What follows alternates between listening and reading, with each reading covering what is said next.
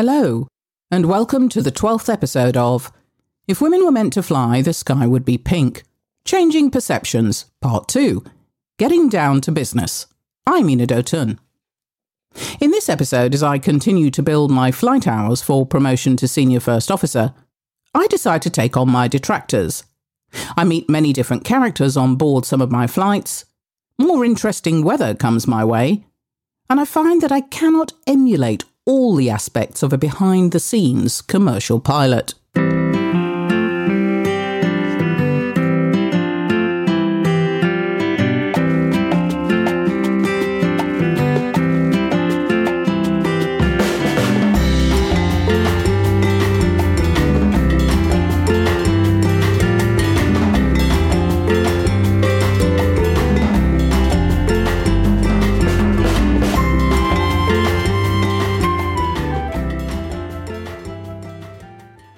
My life was busy, busier than I could ever have imagined. I was flying a lot, and by a lot I mean my schedules were ever-changing, such as the life of a pilot. My regular 4 sectors a day became back-to-back sectors on some days. A typical day for me would be an 0700 AM Lagos, Warri, Port Harcourt 2-sector flight, with an immediate quick turnaround return direct Lagos flight. Or sometimes I would complete a 4-sector flight, Lagos, Warri, Port Harcourt, Warri, Lagos, and then fly a Lagos-Warri night stop or a Lagos-Warri, Port Harcourt night stop, ending 12 hours later. Phew! We night stopped on the Shell compound in Port Harcourt in those early days, which was a 30-minute car ride in a Volkswagen Beetle for the cruise. Often we would be required to tag on to the passenger motorcade with an accompanying police escort for safety. The road out to the airport was a dangerous one in those days. Armed robbery was rife, and you couldn't be sure what would await you on these journeys. Sometimes the dispatcher would direct the cars to leave without us, and then we would be left to fend for ourselves on the journey back. Quite how they proposed to run the regular morning flights if we had been ambushed and possibly killed the night before was a mystery, well, quite apart from our demise. There were checkpoints to negotiate as well, and even in uniform we didn't always get waved through unless we had our added security.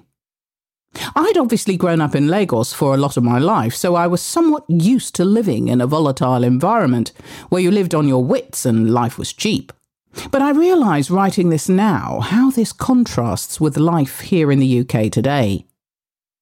Once in the secure compound, we were housed in dedicated crew quarters, which consisted of a double bungalow, one side for the captain and the other side for the co-pilot.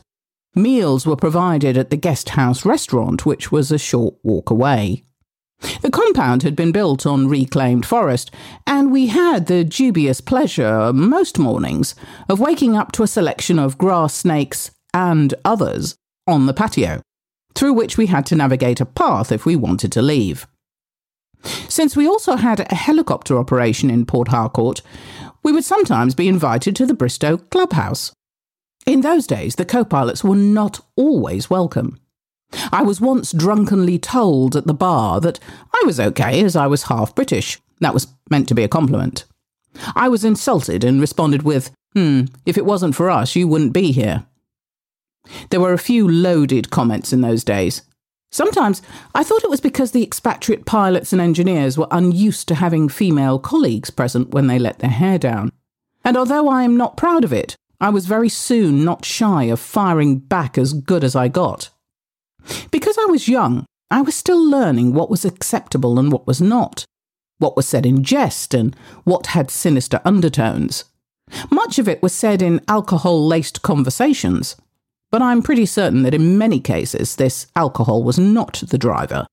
That person's true character was showing itself. About 2 years after I joined the company, I was flying a late afternoon sector to Warri with an onward night stop in Port Harcourt when we had an engine surge. Fixed-wing engineers were in Lagos and it was decided to fly them down to us the following morning. Well, that meant we were stuck in Warri with no arranged accommodation, as this was not a usual night stop location at the time. I had made really good friends with one of our helicopter engineers based in Warri, whose wife I had also got to know really well. They were such a lovely, welcoming couple, and I looked forward to spending lots of time with them when I could. I called them from the dispatch line, and they were only too happy to put me and my captain up for the night.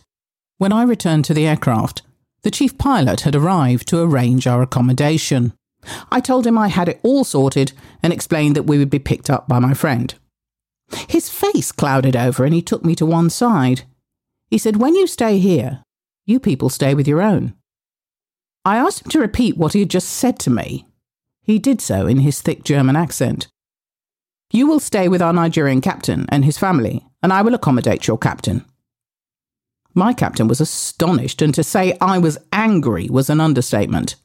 I made to advance on him, and even though he was taller than me, I'd taken on bastards like this before. And this one, chief pilot or not, was going to feel my wrath. If you want to be a racist, fine, just don't try it on me. I lost it, and my captain had to restrain me. "Leave it," he said. "We will deal with him in the morning." I had already mentally prepared myself for a short career with the company by taking on this man, and I would not be letting this go. I had heard about him, many of us had. He'd kept it under the radar as much as he could, but he was obviously feeling he could deal with an uppity brown female pilot on his turf. He would soon learn that I was not any ordinary uppity brown female pilot. I was to be his worst nightmare. I did stay with my Nigerian colleague that night, who was also a very good friend, and we discussed the chief pilot's behaviour long into the night. He advised me to keep quiet and that his time would come. I respectfully disagreed. Any overt racism had to be dealt with swiftly. It had no place in our company or our country. When morning came, we were dispatched to the airport to meet our engineers, and we flew the aircraft empty of passengers back to Lagos. On arrival, I went straight to my chief pilot's office where I, along with my captain, filed a complaint.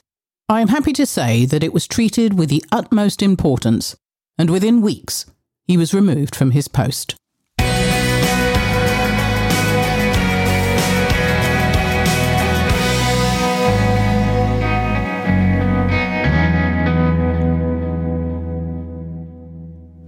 I didn't set out to be a caped crusader, and sometimes I think I pushed my luck. But what I did have was a sense of right and wrong, and given all that I had had to endure so far, I was not about to accept things that I didn't have to.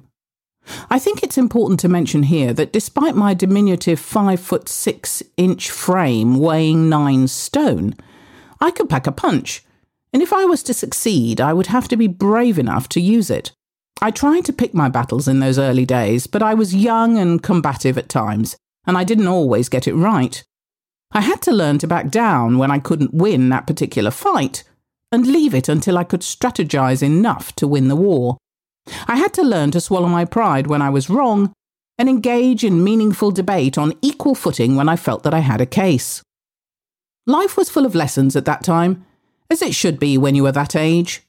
I learnt many lessons, but I was still knocked back time and time again in my profession, not physically, but mentally, as I continued to fight for my place at the table amongst men. Many of my closest friends were men, and I frequently had the opportunity to debate the whys and wherefores of the profession I was attempting to navigate through.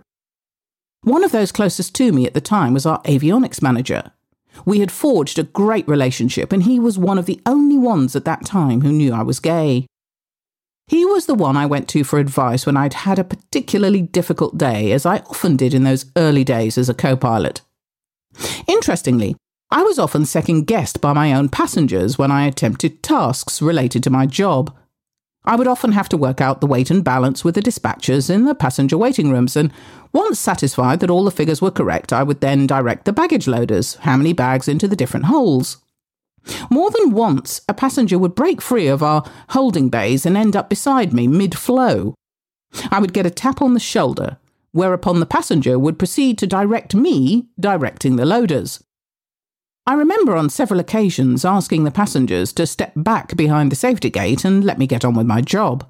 Their bag would be loaded safely and carefully, but being told more than once that I couldn't possibly understand how to do it without direction, as I was only a woman child.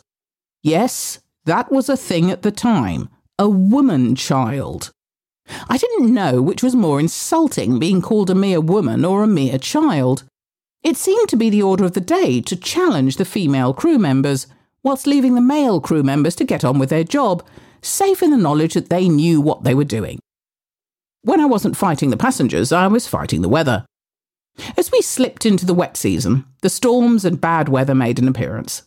As is the norm with the wet season, we often had to wait out the bad weather or get an early start after a huge thunderstorm had cleared everything out the night before. We were adept at dodging the build-ups, as we called them on our regular routes. It was normal for us to inch further and further out to sea on our Lagos-Port Harcourt sectors as we altered course around the weather.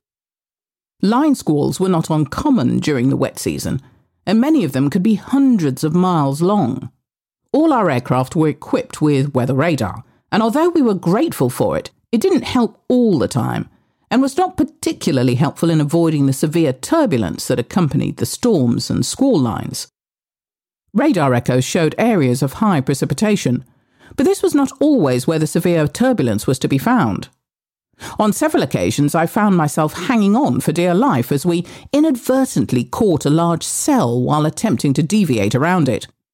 Trying to hang on to the aircraft whilst we were tossed around and battered by heavy rain, to the accompaniment of screaming passengers, flying maps and various debris, along with leaky windows, was a scenario that was repeated many times during my career. It could be an unpleasant experience. Penetrating dark rain-laden clouds, with the accompanying lightning flashes punctuating the flight deck, wet feet and shirts along with a constant rocking motion, engines absorbing heavy water ingestion, and the resultant groans as the aircraft struggled to stay upright, had me looking out to our enormous wings, pleading with them to stay attached to the aircraft. As I became more experienced, I wouldn't worry so much, as I reasoned that if they came off, I would know about it without looking anyway. On more than one occasion, we experienced an engine surge due to the heavy water ingestion the engines had absorbed. This is where the engine ingests too much water and cannot cope with the quantity and so interrupts the power stages. Often we rode out the storm with one fully functioning engine whilst we prepared to restart the other when the rain decreased. You were often too busy to be afraid of the weather, but every now and then Mother Nature reminded you of the need for respect. In very severe circumstances and with an aircraft whose ceiling, that's the maximum height, was 10,000 feet, we would drop low under the storm cells where we would sometimes, not always, get better visibility and a smoother ride. This often depended on if we had flatter terrain underneath us and could safely do so. In addition to our regular flying, we had to undergo base checks and renewals every 6 months. This was to make sure that we were still competent and able to carry out our duties as expected. On some regular flights, like the weekend trips to Jos in northern Nigeria, we would sometimes have an empty sector on the way back. If I was flying with a training captain, they would often use the opportunity to build your confidence as you increased your seniority in the right-hand seat. One of those training captains, Captain St. Pierre, would often retire to the back of the aircraft after I had sorted out the refuelling and tell me to get on with it. On one of our stops together, as we opened the doors and did the paperwork in our seats, the refueller arrived. He looked at me and commented to the captain that I was a very small boy to be flying such a very big aeroplane. My captain immediately retorted that I was in fact a very small girl, but that I had been flying for many years and had lots of solo time. But he wouldn't believe him. Things were changing as I continued to build my hours. More and more airlines were being formed as aviation grew rapidly. This brought new pilots, new aircraft, and new problems. Thank you for listening. As always, your reviews and comments are very much appreciated. Thank you to Lucy Ashby for the editing of this episode. If you would like to ask a question or make a comment, please do so on all of our social media sites, Instagram, Facebook, or send us an email. theskyIspinkpilot@gmail.com. That's theskyIspinkpilot@gmail.com. You can also leave comments or contact us or have a look at our website, which is skyispink.co.uk. All one word, skyispink.co.uk. In the next episode, my flight time increases substantially on my way to becoming a senior first officer. I am seconded to another company as a co-pilot for 6 months, and some colleagues pay a heavy price as aviation grows quickly in Nigeria. Thank you, and goodbye.